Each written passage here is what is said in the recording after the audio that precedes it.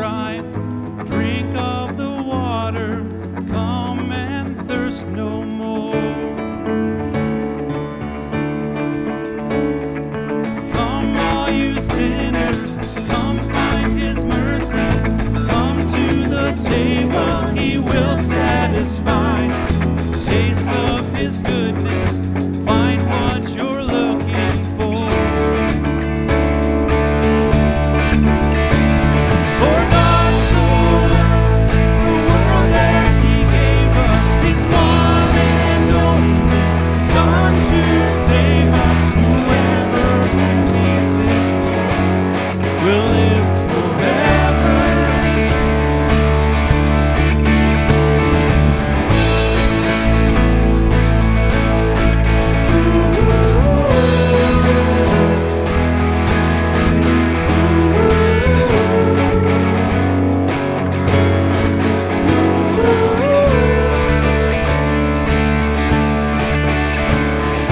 Bring all your failures, bring your addictions. Come lay them down at the foot of the cross. Jesus is waiting there with open arms. See his open arms. For God so loved the world that he gave us his one and only Son to save us. Whoever believes in him will live forever. The power of hell forever defeated. Now it is well. I'm walking in freedom. For God so loved the world.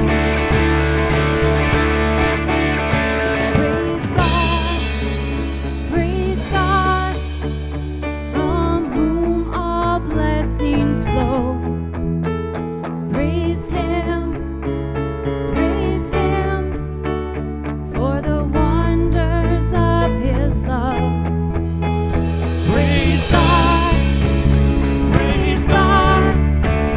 from whom all blessings flow.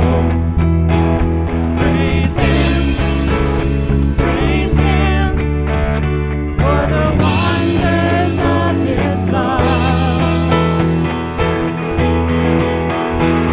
for God so loved the world that he gave us his one and only Son to save.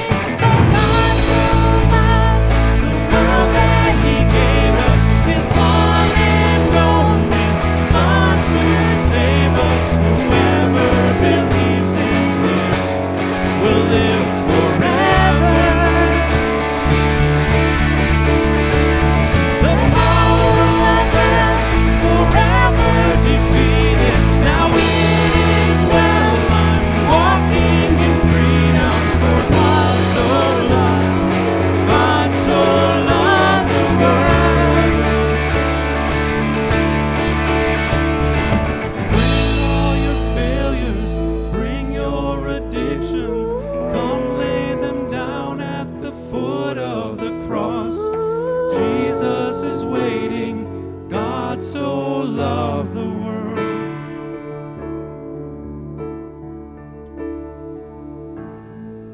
Well, good morning. Welcome to Watershed on this beautiful Sunday morning. We invite you to stand. Go ahead and find someone around you that you can welcome and greet. And yeah, what a great day to be here.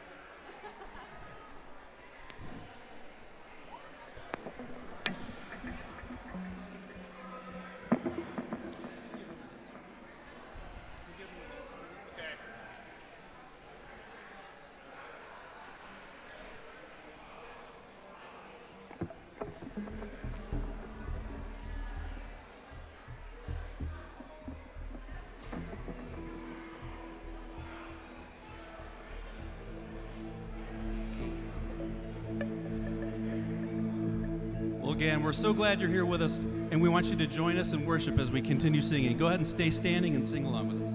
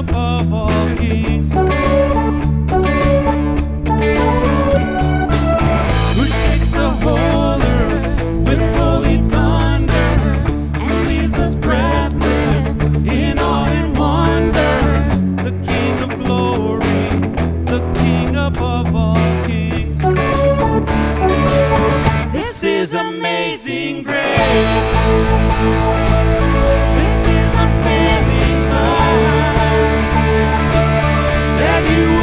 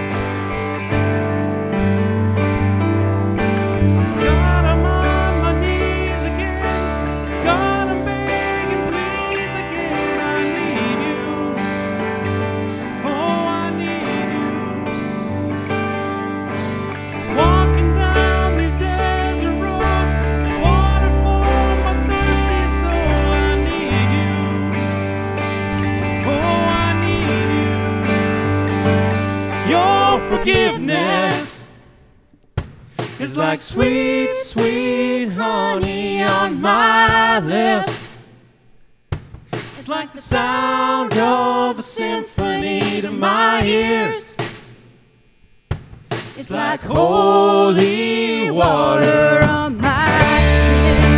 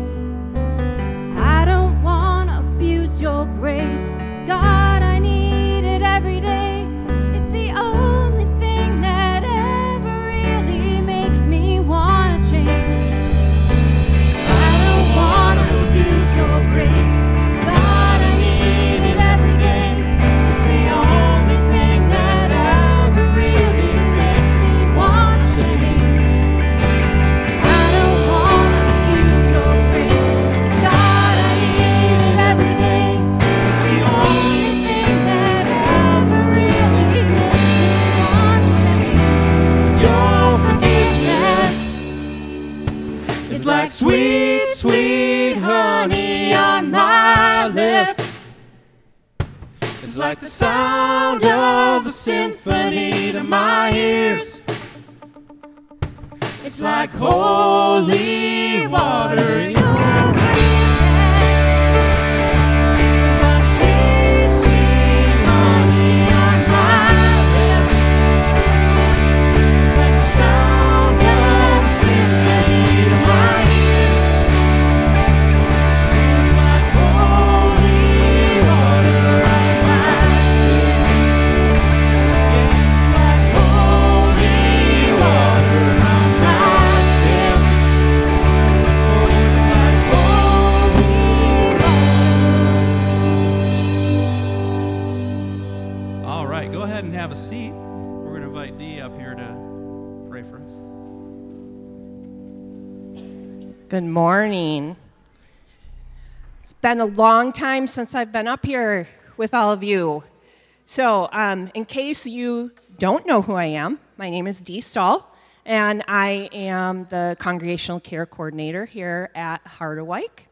And I get to pray with you guys this morning. But before we pray, I have just a couple announcements. Let me set my Bible down here a second so I can pull this out.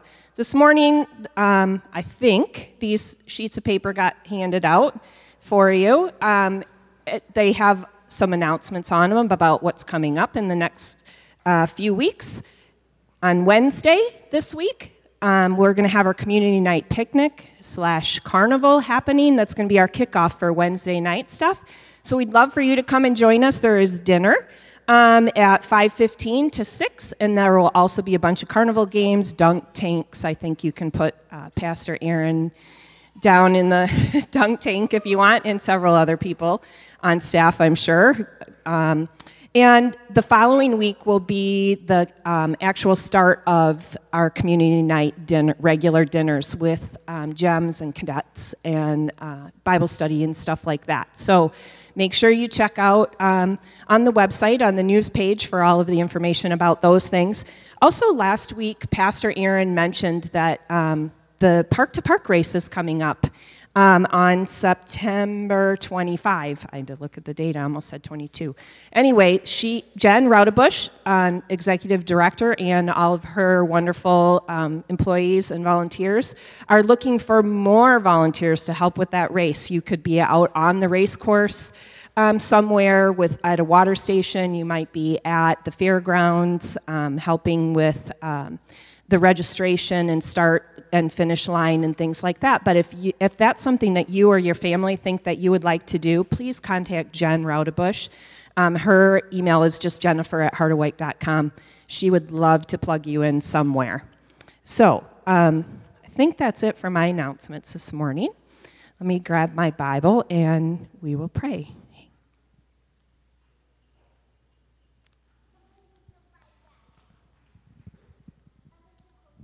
Okay, pray with me this morning. Hear these words from Psalm 5. Listen to my words, Lord. Consider my lament. Hear my cry for help, my King and my God, for to you I pray. In the morning, Lord, you hear my voice. In the morning, I lay down my requests before you and wait expectantly. Good morning, Father. We gather here this morning as a community of believers united in your hope and your grace. And we're here this morning, we gather in person or in spirit through the use of technology. We're constantly reminded of your goodness, Lord, as we lay our requests before you this morning. We see goodness through your creation around us, and we are experiencing it daily as we transition from hot, steamy weather and days at the beach to crisp and cool fall evenings and mornings. These things remind us again and again of your continued goodness as our Creator and the love that you have for each one of us. You created this beauty that surrounds us, and we are grateful that these rich blessings are things you share with us. God, this year, where we can take nothing for granted, we thank you for that we have food on our tables and secure food supply for most of us. Thank you for our medical systems and those who work tirelessly to provide care for us. The past 18 months, life has been hard for everyone. But for some, Lord, it's been harder than others. We lift prayers for the people who are grieving around us, and we're reminded of the Watkin family and the recent loss of Josh.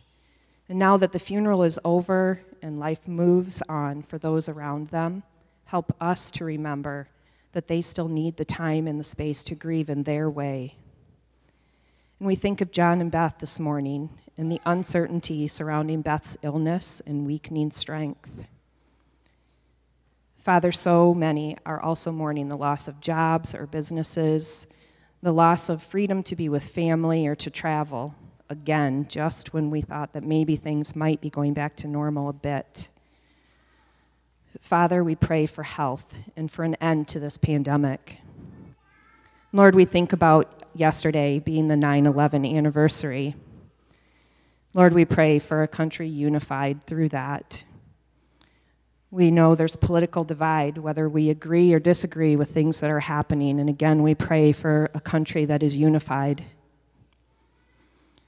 Lord, in the midst of these hard things, there's still many things to celebrate with great joy. This morning, we witnessed the baptism with the Van Campen family of Cole Alexander. Cole is going to be baptized with cleansing water into the body of Christ. And as each of us make promises to support and uphold him and his family in your teaching, Lord, we know that Cole is, and that we are deeply loved by you, forgiven by grace alone. And this morning we pray with Wanda as she prepares to travel to Alaska on Saturday with a team that's going from Calvary Christian Reformed to Alaska, Lord. Father, this is a unique opportunity these individuals have to experience your splendor. And we pray that they are challenged, and we pray that they are stretched, and that they are molded to fulfill your calling in their life, and that they return home refreshed for ministry wherever you place them. We pray also that any of the people that they interact with while they're at Eagle Crest campus, Lord, that those people can see your light shining through each person on this team. Father, we praise you today for Heart Awake Ministries, for Pastor Bill, for Pastor JB, for Pastor Aaron, as they lead us in our communities across campus, bringing your word and giving us the tools we need to be disciples in your name. We pray a blessing on the folks who call this place their home, whether they attend Celebration or Fusion or Watershed. Lord, join us today in each of these spaces. We pray all these things in your precious and holy name. Amen. Amen. Thank you, Dee. And again, good morning to everybody this morning. At this point in time, we get to celebrate. I mean, Sunday mornings are opportunities to celebrate God and His goodness, God's promises to us each and every week. Sunday, when we gather for worship, you could say it's Resurrection Sunday. We remember that Christ is raised to life and we have life today. But something special about today is Austin and Callie are bringing Cole Alexander before us to be baptized. Now, as we think about baptism this morning, baptism is truly a celebration, not simply because Austin and Callie and us are going to make some promises. Because the reality is our promises are weak and they're feeble. You're going to not carry through on your promises. And by the way, we as the church are going to make mistakes and not carry through on our end as well. But our hope in baptism isn't about, Austin and Callie, your promises made, for Cole, and again, your continuing promises for Sam. It's not about how well we keep our promises this morning to Cole and to the Van Campens. No, baptism is about God's faithfulness to His promises to us. Our promises, while we know they're weak and feeble, we don't rely on ours. We come before an almighty God who has promised in Christ Jesus to love us and bring us to life. In Christ Jesus to wash us clean. Right? That's why we baptize adults who've never known Jesus. That's why we baptize infants. Because this is about God's promises, what God has done in Christ Jesus, not about us. Because if it was about me and it was about you this morning, if it was about Austin and Callie, if it was about Cole, we're going to have to be baptized all the time. Amen, anybody? Right? Because I'm going to fail. We're going to fail. No, the beauty of this sacrament, that's what it is. It's a sacrament. It's a means of God's grace. Is that this is all about God's promising to Cole and reminding all of us again today the promises He has for all of us, His church. So, as we celebrate, Austin, Callie, Cole, and Sam, you want to come up too, buddy? You avoided me at the door. Are we going to make it? Yeah. All right, good. Good to see you, buddy. Hey, Cole. How you doing? Got a little glossy in the eyes. You're going to make it, I believe. Austin and Callie, this is a good day, right? Actually, not long ago. I mean, it's been a little bit, you know. One of the first things we did coming out of kind of the COVID shutdown, one of the first things we got to do as a community together was baptize Cole. That was pretty neat experience, right? Because again, we're together. We get to be together. And as we're together, as we think about God's promises this morning, I want us to be reminded of these words, that baptism is a sign and seal of God's promises to His covenant people, right? Those people He has chosen to be in relationship with. In baptism, God promises by grace alone to forgive us of our sins, to adopt us into the body of Christ, the church, to send the Holy Spirit daily to renew us and to cleanse us, as well as to resurrect us to eternal life. And this promise is made visible in water, right? And one of the cool things about this water, folks, is that it's from the Jordan River. So when they were in Israel, they got to bring some of it home, and the Jordan was where Jesus Himself was baptized. It's still water. But through the power of the Holy Spirit, again, God is sealing those promises upon little Cole. Through baptism, though, we remember that water cleanses, it purifies, it refreshes, and it sustains us. And as we see it, we remember that Jesus Christ himself is the living water. And through baptism, then, Christ calls us to a new obedience, to love and trust God completely, to forsake the evil of the world and live a new and holy life. Austin and Kelly, do you promise to instruct Cole Alexander and to continue to instruct Sam as well in the truth of God's word, in the way of salvation through Jesus Christ, to pray for them, to teach them to pray, and to train them in Christ's way by your example through worship and in the nurture of the church? If you can say so, please say, "We do, God helping us." We do. God helping us. Awesome. And now, hey, Cole. Yeah, I don't want to look at anybody. Hey, buddy. I want to share some words for you. Listen to these words, buddy. For you, little one, Jesus Christ came into the world. Yeah. I know. That's me too a lot of times. I'll turn away as well sometimes, yeah. But for you, Jesus came into the world, right? For you, he lived and he showed God's love. For you, he entered the darkness of Gethsemane and the horror of Calvary on the cross. He uttered a cry, "It is finished." Not only did he say that, he rose, though. After dying on the cross, he rose from the dead and ascended to heaven, and he stands on your behalf. Yeah, he intercedes for you and for me too, bud. All of this was done for you, Cole, before you ever knew it. Yeah, you don't realize it right now, but Jesus did that long ago for you, yeah, and for me too. And so the promise of the gospel is fulfilled. We love because God first loved us. Cole Alexander, I baptize you in the name of the Father, in the name of the Son, you got it, and in the name of the Holy Spirit. All right. Now, Watershed Hardaway community, if you'll stand, and I've got a couple questions as we make promises this morning. Do you promise to love and encourage, to support the Van Kampen family by teaching the gospel of God's love, by being examples of Christian faith and character, and by giving the strong support of God's family in fellowship, prayer, and service? If you can say so, please say, "We do, God helping us." Awesome.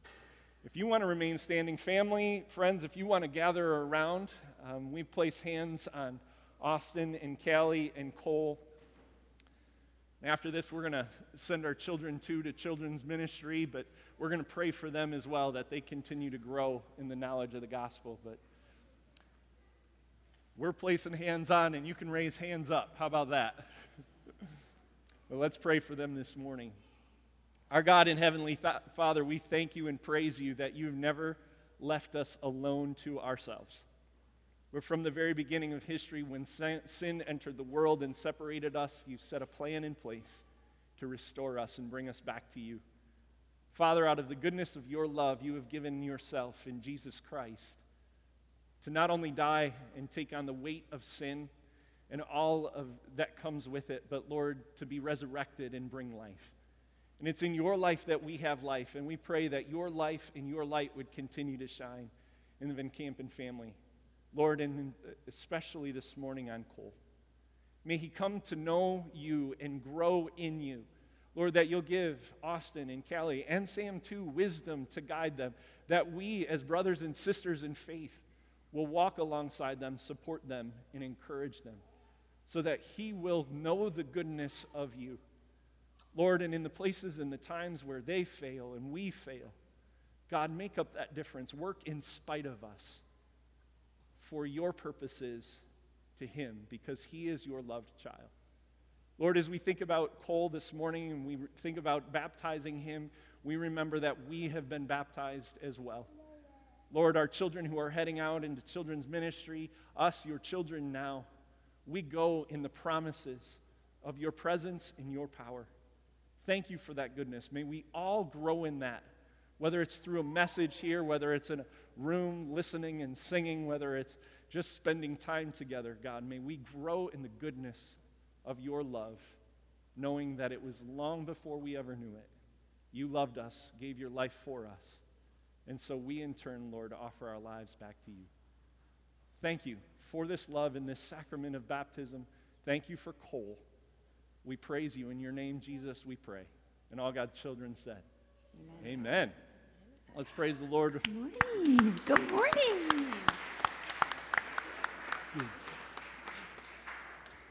Now, as they're heading down, kids, we've prayed for you too, and guess what? We have children's ministry through 5th grade this morning.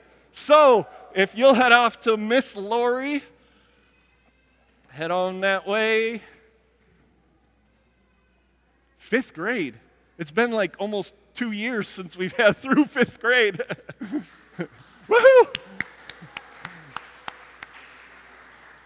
And I'll put in a shameless plug. I know Lori and Sam can always use more help. So, no, it's awesome to be able to live together in God's Word, to celebrate. Again, baptism is a great celebration, a great reminder of God's promises in His presence. And we're coming to the end of this whole book series in Acts, and guess what?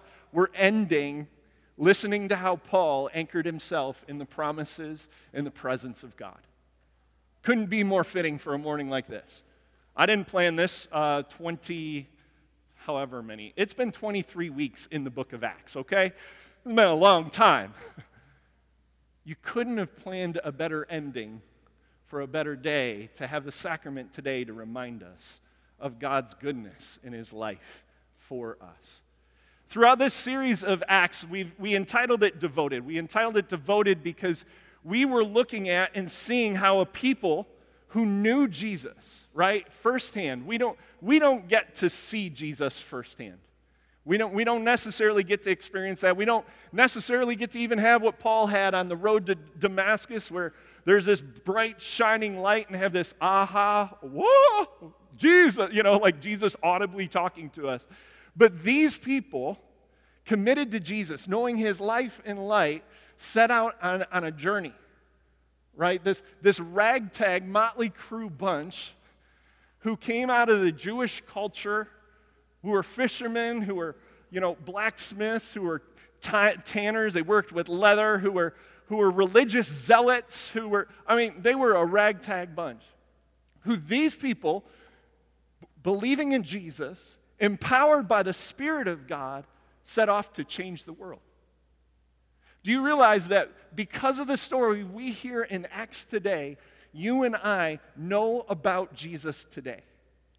We wouldn't be sitting here today if it wasn't for that ragtag, motley group of people who are devoted to the message and to the person and the work and the mission of Jesus Christ. For centuries now, the church has grown.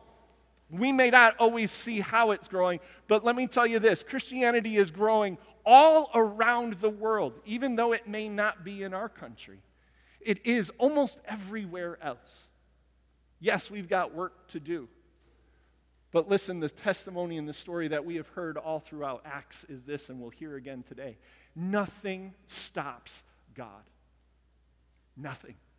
No matter what we do, no matter how poorly we fail, no matter how weak we are. Last week we talked about evangelism. No matter how many times we don't share the gospel, we get caught in our fears and our trials. Nothing stops God from sharing the good news of Jesus Christ. God wants more people like Cole to be baptized, us to know His love in life, whether you're being brought up as a child or coming to know it for the first time at 40 or even 80. This series through Acts has been one where, again, we see God, that nothing can stop God and His plans and purposes in our world. So today, I want to bring us to the end. Acts 28. Now, there is a lot in 27 we'll refer to a little bit in there today, but Acts 28, we might as well end at the end. Paul has now arrived in Rome. We've heard for weeks now that God said he's going to Caesar. One way or another, he was going to go to Caesar, and he was going to share the gospel. And here's how Luke decides to end this book of the Bible, starting in verse 16 of Acts 28. When we got to Rome, Paul was allowed to live by himself with a soldier to guard him. Now, mind you, this soldier to guard him was most likely chained to him. And after every 4 hours or so, a new soldier would be chained to him. So yeah, he got to live in a house that we'll hear. He got to have some freedom and some flexibility, but he always had a Roman guard chained up to him. So 3 days later, he called together the local Jewish leaders. Is this guy crazy? Like, he's been persecuted for the last 2 years, plus by the Jewish people and the Jewish leaders. So he gets to Rome, and the first thing he does is he calls together the Jewish leaders. Okay. But he called them together, and when they had assembled, Paul said to them, "My brothers," right? Because remember, he was and is a Jew. That he's not operating as Christianity and Judaism as something different from each other. No, he just sees that Jesus is the fullness of everything believed in Judaism. "My brothers," right? "Although I've done nothing against our people or against the custom of our ancestors, I was arrested in Jerusalem and handed over to the Romans. They examined me and wanted to release me because I was not guilty of any crime deserving death. The Jews objected, so I was compelled to make an appeal to Caesar. I certainly did not intend to bring any charge against my own people." How do you like that? He's in Rome right now. He's been persecuted. He's had death threats. He's been jailed for 2.5 years. And yet he shows no ill will to the Jewish people. "I'm not intending to fight back against you in court, actually. I'm not gonna slander you. I'm not gonna bring you down. I'm not gonna point my finger and bring charges to get, if I can get them to go after you, they'll maybe not go after me," right? Think about all my tactics, right? The ways we'd go at it. He goes, "No, listen, I'm not intending to do that. I haven't intended to bring any charge against my own people," right? You're part of me. You may not know what I know, but you're with me in this. He goes on to say this, "For this reason, I've asked to see you and talk with you. It's because of the hope of Israel that I'm bound with this chain." They replied, "We've not received any letter from Judea concerning you, and none of our people who have come from there has reported or said anything bad about you." What? So nothing. They know Paul's going, and no word from those who wanted his life for 2.5 years has come. Again, what's going on? Verse 22, we want to hear. We want to hear what your views are, for we know that people everywhere are talking against this sect. So they arranged to meet Paul on a certain day and came in even larger numbers to the place where he had been staying. He witnessed to them from morning till evening, explaining about the kingdom of God from the law of Moses and from the prophets. He tried to persuade them about Jesus. Some were convinced by what he said, but others did not believe. They disagreed among themselves and began to leave after Paul had made his final statement. "The Holy Spirit spoke the truth to your ancestors when he said through Isaiah the prophet, 'Go to the people and say, you'll be ever hearing, but never understanding. You'll be ever seeing, but never perceiving. For this people's heart has become calloused. They hardly hear with their ears, and they've closed their eyes. Otherwise they might see with their eyes, hear with their ears, understand with their hearts, and turn, and I'd heal them." Right? He's saying this is why so many Jewish people have not believed. They're hard-hearted. They're not seeing. They're not getting it, and they don't want to.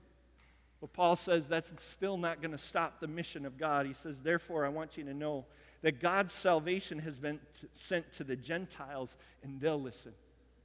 So he's giving them a chance to hear the gospel, but he's also telling them why the gospel had to also go to those outside Judaism. That there's now one family, like we talked about earlier in Acts.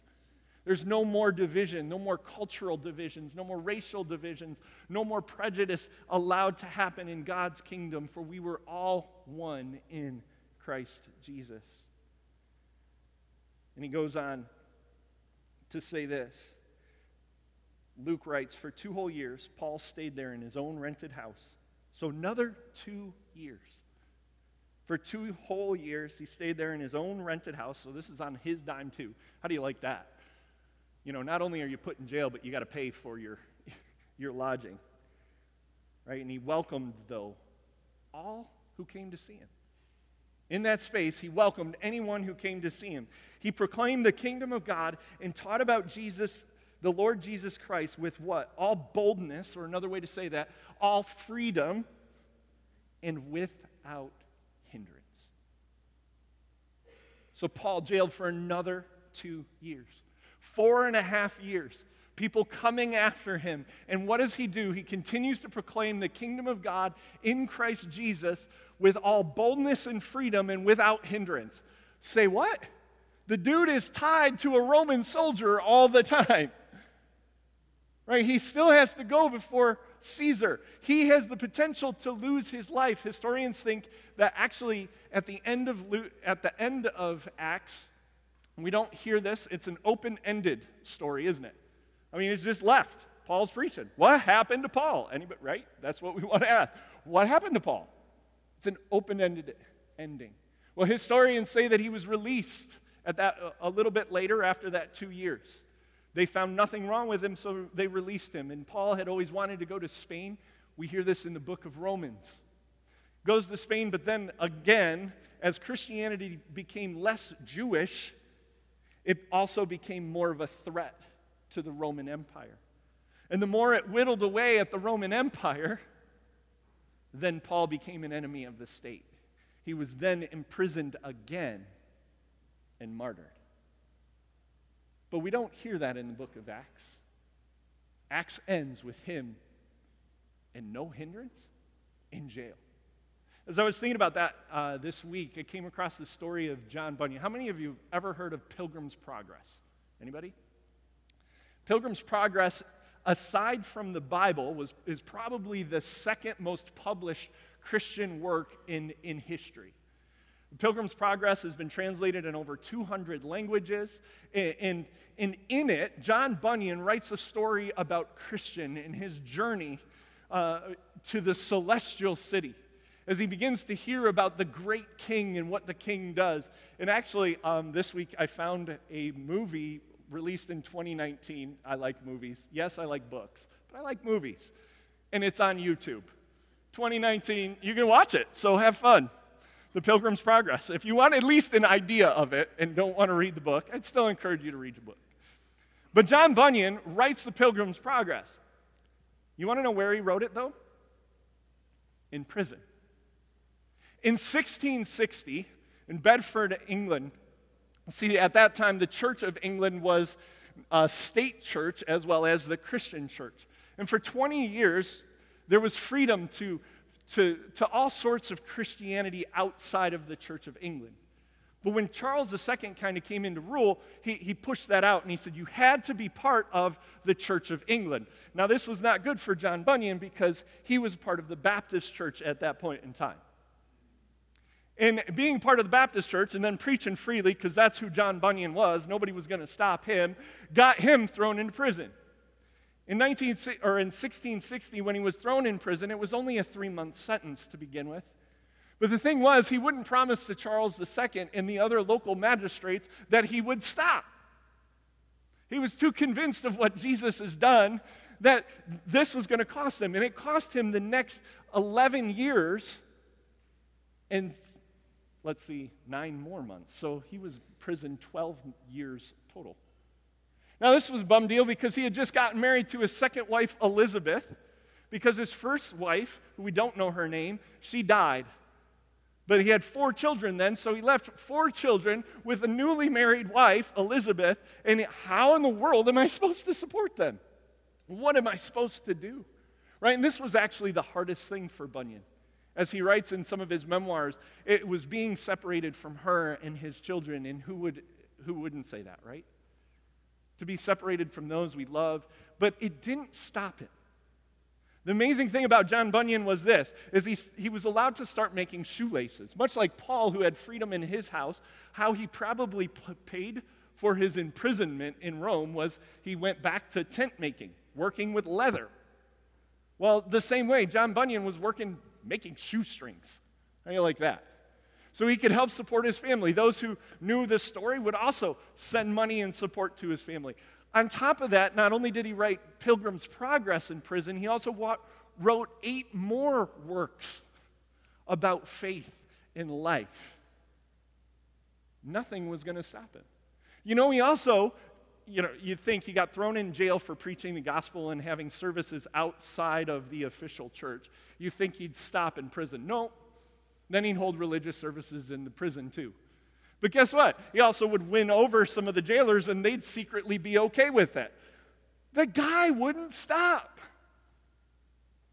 Over and over and over again, committed to Jesus. His imprisonment, like Paul's, wasn't a hindrance.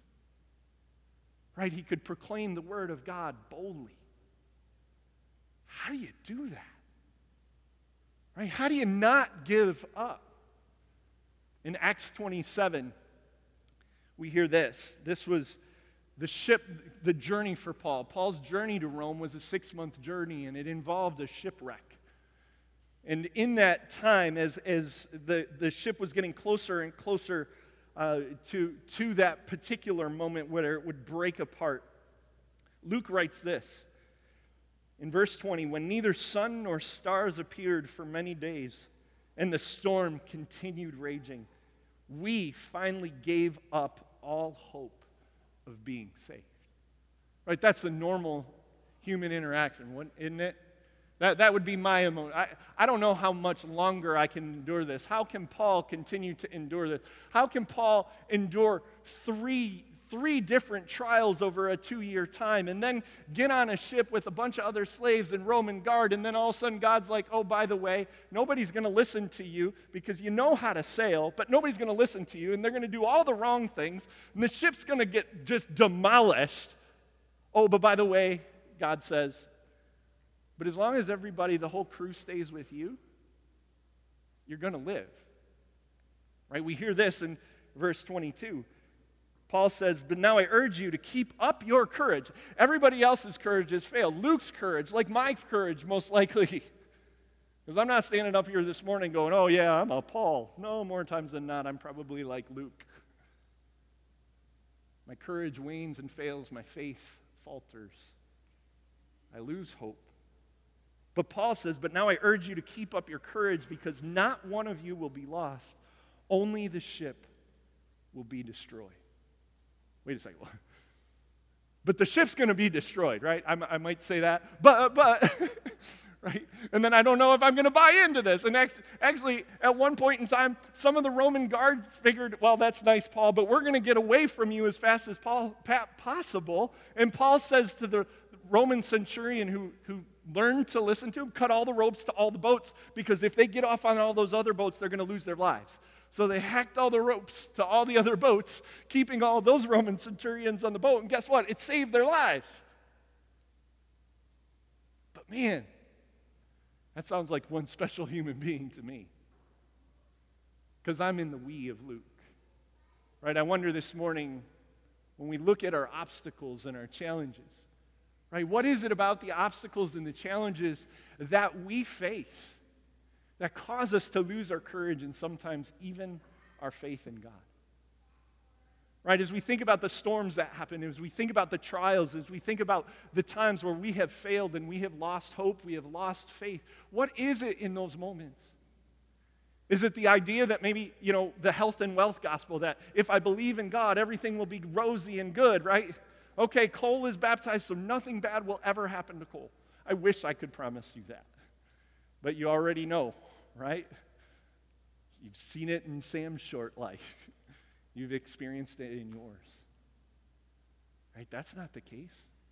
Sometimes it's our ideas, our theology, our understanding of who God is that causes us to lose faith. Sometimes those moments, those days are so long, right? You think about Luke and the rest of the traveling companions on that ship, man, when it's been dark for a long time, I only have so much energy and I only have so much strength. And there's a point in time where it ends and I give up. I wonder this morning, and this isn't with shame or guilt. This is just a wondering. Where do you lose faith? What is it about the obstacles and challenges that causes us to shift our attention away from God instead of to Him? You see, because Paul, what allowed him to endure all of this was this relentless pursuit and also understanding of God's pursuit of him. So his pursuit of Jesus, but knowing that Jesus has pursued him, knowing that God had his back. We continue in Acts 27, right? We hear this. So keep up your courage, men. Right? Just a couple verses later, again, says the same thing. Keep up your courage. Keep up your spirit. For I have faith in God that it will happen just as He told me. So God made a promise to him, and he wasn't going to let go of that promise. Even though, what do we hear? Nevertheless, we must run aground on some island. Right? Even though we're going to face the trial, what carries Paul through this, and what we've heard throughout all of Acts is this, that the people who were devoted to God knew that God was a promise maker and a promise keeper. That God, who makes promises, is good on His promises, whatever they are, and His purposes, nothing can stand against. That we, in Christ Jesus, have the promises as well as the purpose of God for our life. That our life is something more than our simple circumstance. In the circumstances, while I say simple, are not always simple, but we know that God has something more in store. We know that God is moving and working His life and light out in us and for the rest of the world. Paul was a man of God's promise, anchored deeply in the purpose of what God had. He trusted in that. He believed it. We go back to verse 20 of chapter 28, and we hear this. For this reason I've asked to see you and talk with you, as he talks to the Jewish people. It's because of what? The hope of Israel that I am bound with this chain. He was anchored deeply and knew he could hold on to the promises of God, the purposes of God, because in Jesus he saw hope realized. Jesus wasn't just an idea to come one day on a hill far, far away. Jesus was the one who had come, who fulfilled all of the promises of God, who gave them to His people Israel long before. And he's like, if I've seen Jesus, and Jesus has fulfilled all of this, and this Jesus is alive, well, man, I'm going to follow God. That seems pretty firm to me. If He was good to keep up on century upon centuries of promise to bring salvation in life, it's good enough for me, no matter what I face. He found a foundation that the earth couldn't shake, that the grave tried to take. And yet what God wasn't going to let stop. Jesus was resurrected. We hear this in 2 Timothy. This was in Paul's final imprisonment. Not this one, but the next imprisonment. His final one that would lead to death. As he speaks to his dear friend Timothy in 2 Timothy, he says this, remember Jesus Christ. Right? As he thought about the promises, as he thought about the purposes of God, Jesus Christ was the lightning. That was the lightning rod. He was the foundation for all of those promises and purposes. He was the one to anchor himself in. That's why he says, remember Jesus Christ. What? Raised from the dead. A couple weeks ago we talked about this. The resurrection is vital to Paul's ability to face death, to face challenges, to know that death itself has been swallowed up in the victory of Christ. Because He's the first fruits of life. Jesus Christ, raised from the dead, descended from David. Jesus is the King.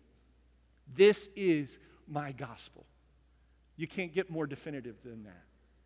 That Jesus Christ, the Messiah, the King, has died and been raised to life. This is the good news. This is my gospel. And this is my gospel for which I'm suffering, even to the point of being chained like a criminal. But listen to this. But God's word is not chained. Paul says with all confidence, God, you cannot stop God, His promises, and His purposes in this world and in this life. He goes, therefore I endure everything for the sake of the elect. That's those who would come to know Christ Jesus, right, in faith to believe. He goes, therefore I endure everything for the sake of the elect, that they too may obtain salvation, the salvation that is in Christ Jesus, with circumstantial glory? No, eternal glory. Life upon life upon life upon life. That our God isn't limited to the circumstances. Our God isn't limited to the moments that we oftentimes are limited by and in. And that's why Paul over and over again keeps saying, it's in Christ. This is the gospel, because there is life and there is light. In his promise and his purpose, this will carry you through. And in Philippians was a letter Paul wrote. So John Bunyan wrote 9 books, pretty impressive. But let me tell you this, Paul wrote 4 books of the Bible in prison. Right, 4 books. Colossians, Ephesians, Philippians, Philemon, in this 2-year time frame. Now that's pretty impressive, right? 9 books, that's nice, John Bunyan. Half people in the room don't even know you. Paul writes 4 books of the New Testament, right? Inspired by the Spirit. In Philippians, though, he writes this. He says, yes, and I'm going to continue to rejoice. So he's rejoicing in the midst, right? That boldness, that freedom, that without hindrance while being chained to a Roman guard, I choose to rejoice. For I know that through your prayers and God's provision of the Spirit of Jesus Christ, that has happened to me, that what has happened to me will turn out for my deliverance. But listen to how he defines deliverance. I eagerly expect and hope that I will in no way be ashamed, right? But will have sufficient courage so that now as always, Christ will be exalted in my body, whether by life or what? By death. Deliverance wasn't necessarily a circumstantial deliverance. It was one that said, no, I get to see God face to face. But in this, there's 2 other words. So Paul is anchored in the promise of God, right? And in the purposes of God. Why? Because he knows King Jesus is alive and ruling his kingdom.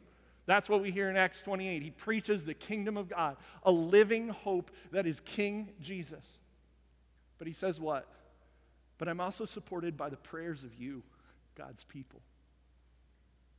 Right? We looked early on in Acts that prayer is vital to the community life of people who are devoted to Jesus. Because in prayer, we continue to hang on to Jesus for as much as we got. And in prayer, we realize and find the space where Jesus is holding on to us well beyond what we can hold on to him with. So he says, you know what? It's God's presence, it's God's promises, right? Or God's promises, let me make sure I get that right, and purposes, because I've got presents coming in just a minute. There's a lot of P words. But I got God's promises and presents, purposes, and I've got prayers. Right? This is why the community of faith is important. We don't ever do it alone. We're not intended to do this alone. He goes, you're in it with me. And with that, one of the major themes throughout all of Acts is, and I also have the provision of the Holy Spirit of God. The Holy Spirit of Jesus. Define the Holy Spirit as this, is the presence. There it is. The power and the peace of Christ Jesus living within us.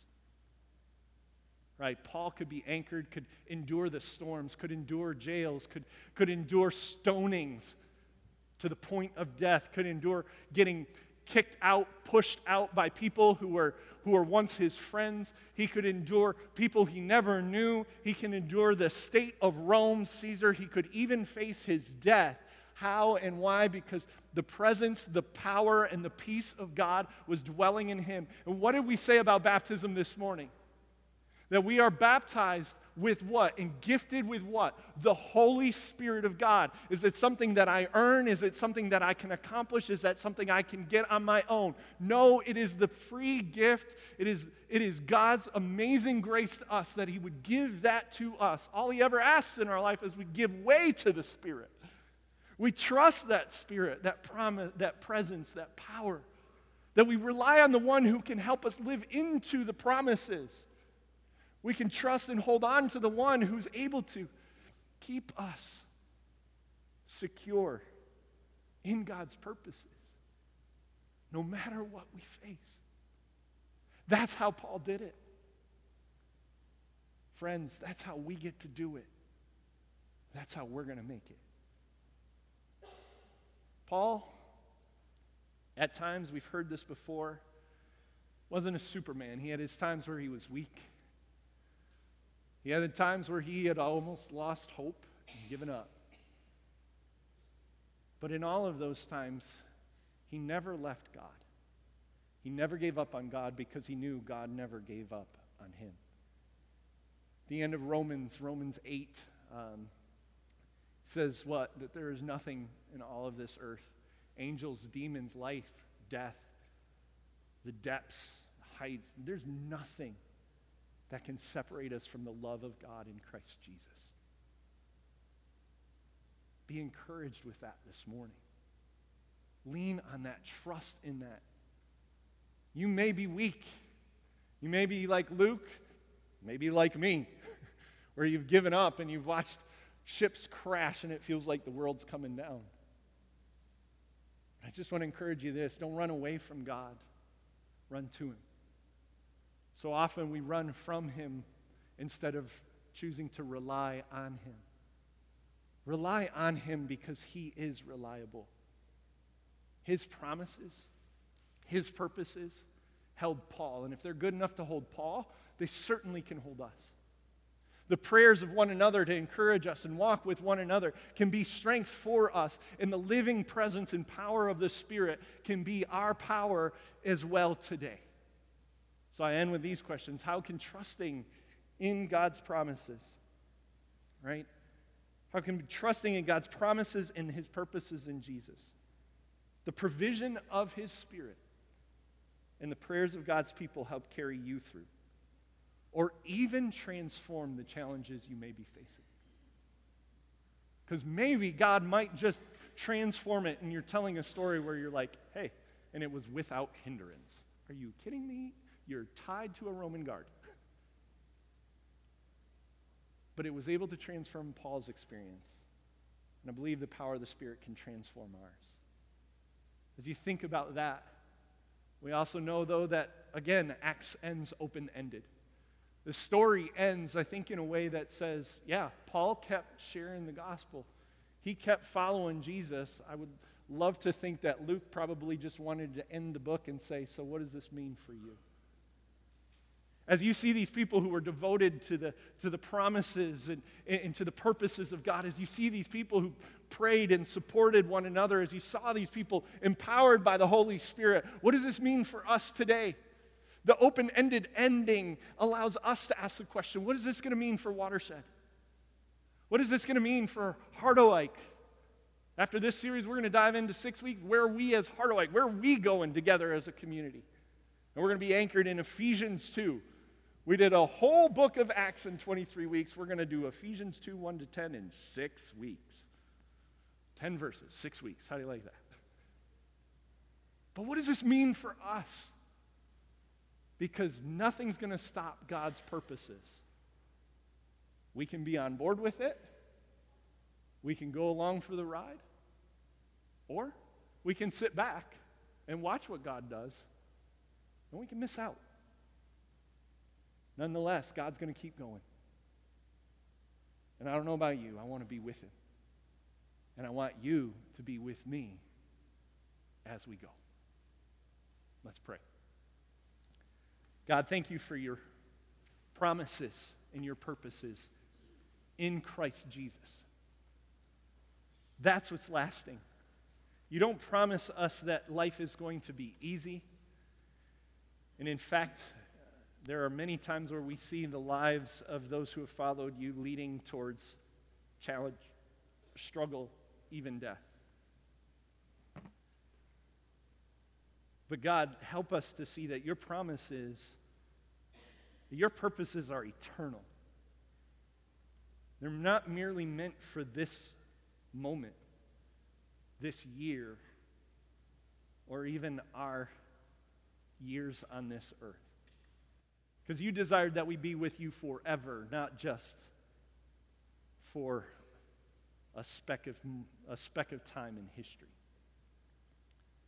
God, thank you, though, that in Christ that's possible. That's the good news that Paul was going to relentlessly share with the Jews and with the Gentiles. That in you we are joined together and have life and light. God, thank you that you give us your Holy Spirit, your power, your presence, and your peace to strengthen us, to help us, to help us in our unbelief when it's been too long and the ship's about ready to crumble and we're about ready to give up hope, or in the moments where, God, we're holding on and we know it and we believe it and we're resilient. Because none of that, we're not going to make it through any of those moments if it isn't for you, your power, your strength, and your life. So thank you for it in Christ, in the Holy Spirit, the presence of Christ in our lives. And God, thank you that we can pray, that we can talk to you, we can lament, as we heard Dee's prayer at the beginning of the baptism and in the message, Lord, that we can cry out to you. We can say it's been long, God. We can celebrate with you. We can have you shape the way we think and who we are. God, thank you that those prayers happen. Thank you that you listen to the prayers of your people as we pray for one another, as we try to pray for good things to happen. Lord, we want to see healings. We want to see your kingdom come on earth as it is in heaven. Lord, and so we're going to continue to pray and support each other and lift each other up. But we also know that if those things don't happen, God, we'll pray that your hope is realized. We'll pray that, God, death will be defeated because we know it already has been in Christ's resurrection. So God, continue through your Spirit to breathe that life into us, that confidence in us. Change the things that by the world's standards hinder us. And help us believe that they will hinder us no more, because nothing stops our God. Nothing can stand against you. You are the name above names. So Lord, we worship you, we praise you, King Jesus, and we thank you that you have never let us go and will never let us go because of your love and your grace and your mercy in Christ. It's in his name we pray. Amen. We invite you to stand one more time and join us as we sing again.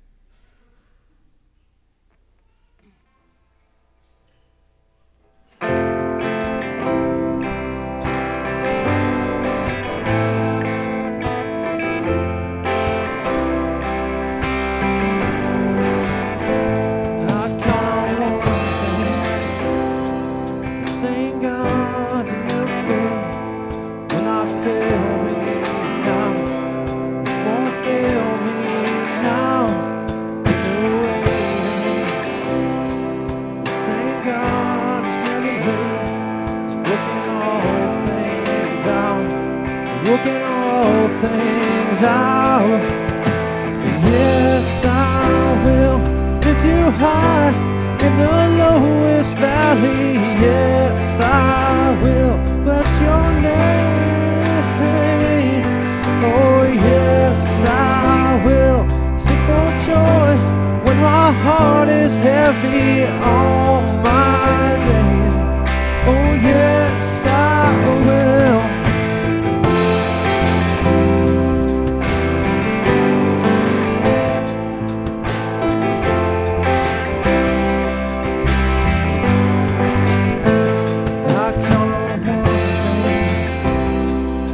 Same God that never failed will not fail me now.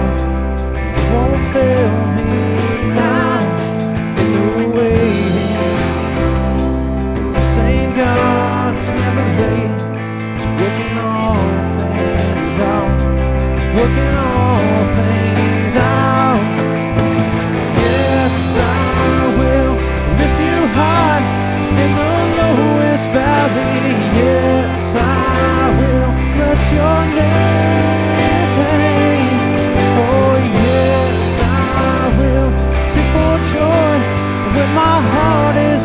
heavy for all my days. Oh yes, I will, for all my days. Oh yes, I will, and I choose to praise, to glorify the name of all names. Nothing can stand against, and I choose to praise, glorify the name of all names. Nothing can stand against, and I choose to praise, to glorify the name of all names. Nothing can stand against, and I choose to praise, to glorify the name of all names. Nothing can stand against. Oh yes, I will lift you high in the lowest valley. Yes, I will bless your name. Oh yes, I will sing for joy when my heart is heavy for all my days. Oh yes, I will for all my days. Oh yes, I will for all my days. Oh yes, I will.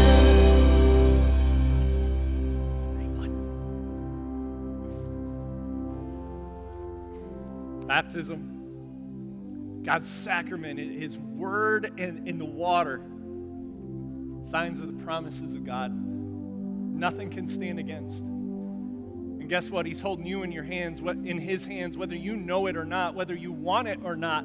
That's the goodness of God. He holds us whether we want it. And He's going to keep holding us until we realize it. And He's going to keep holding us even when we for whatever reason, the storms, the shipwrecks, the imprisonments, gloss over it. Right? He's not gonna let go.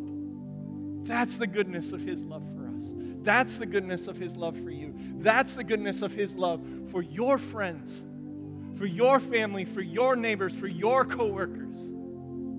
We go with that gift today, and we go hopefully being refreshed by that same gift as well. Receive this peace, this blessing. The Lord bless you and keep you. The Lord cause His face to shine on you and be gracious to you. The Lord lift up His countenance, His smile upon you, and give you His peace. In the name of the Father, the Son, and the Holy Spirit. And all God's children said, Amen. Go in peace. And if you don't mind stacking a few chairs, we'd appreciate it.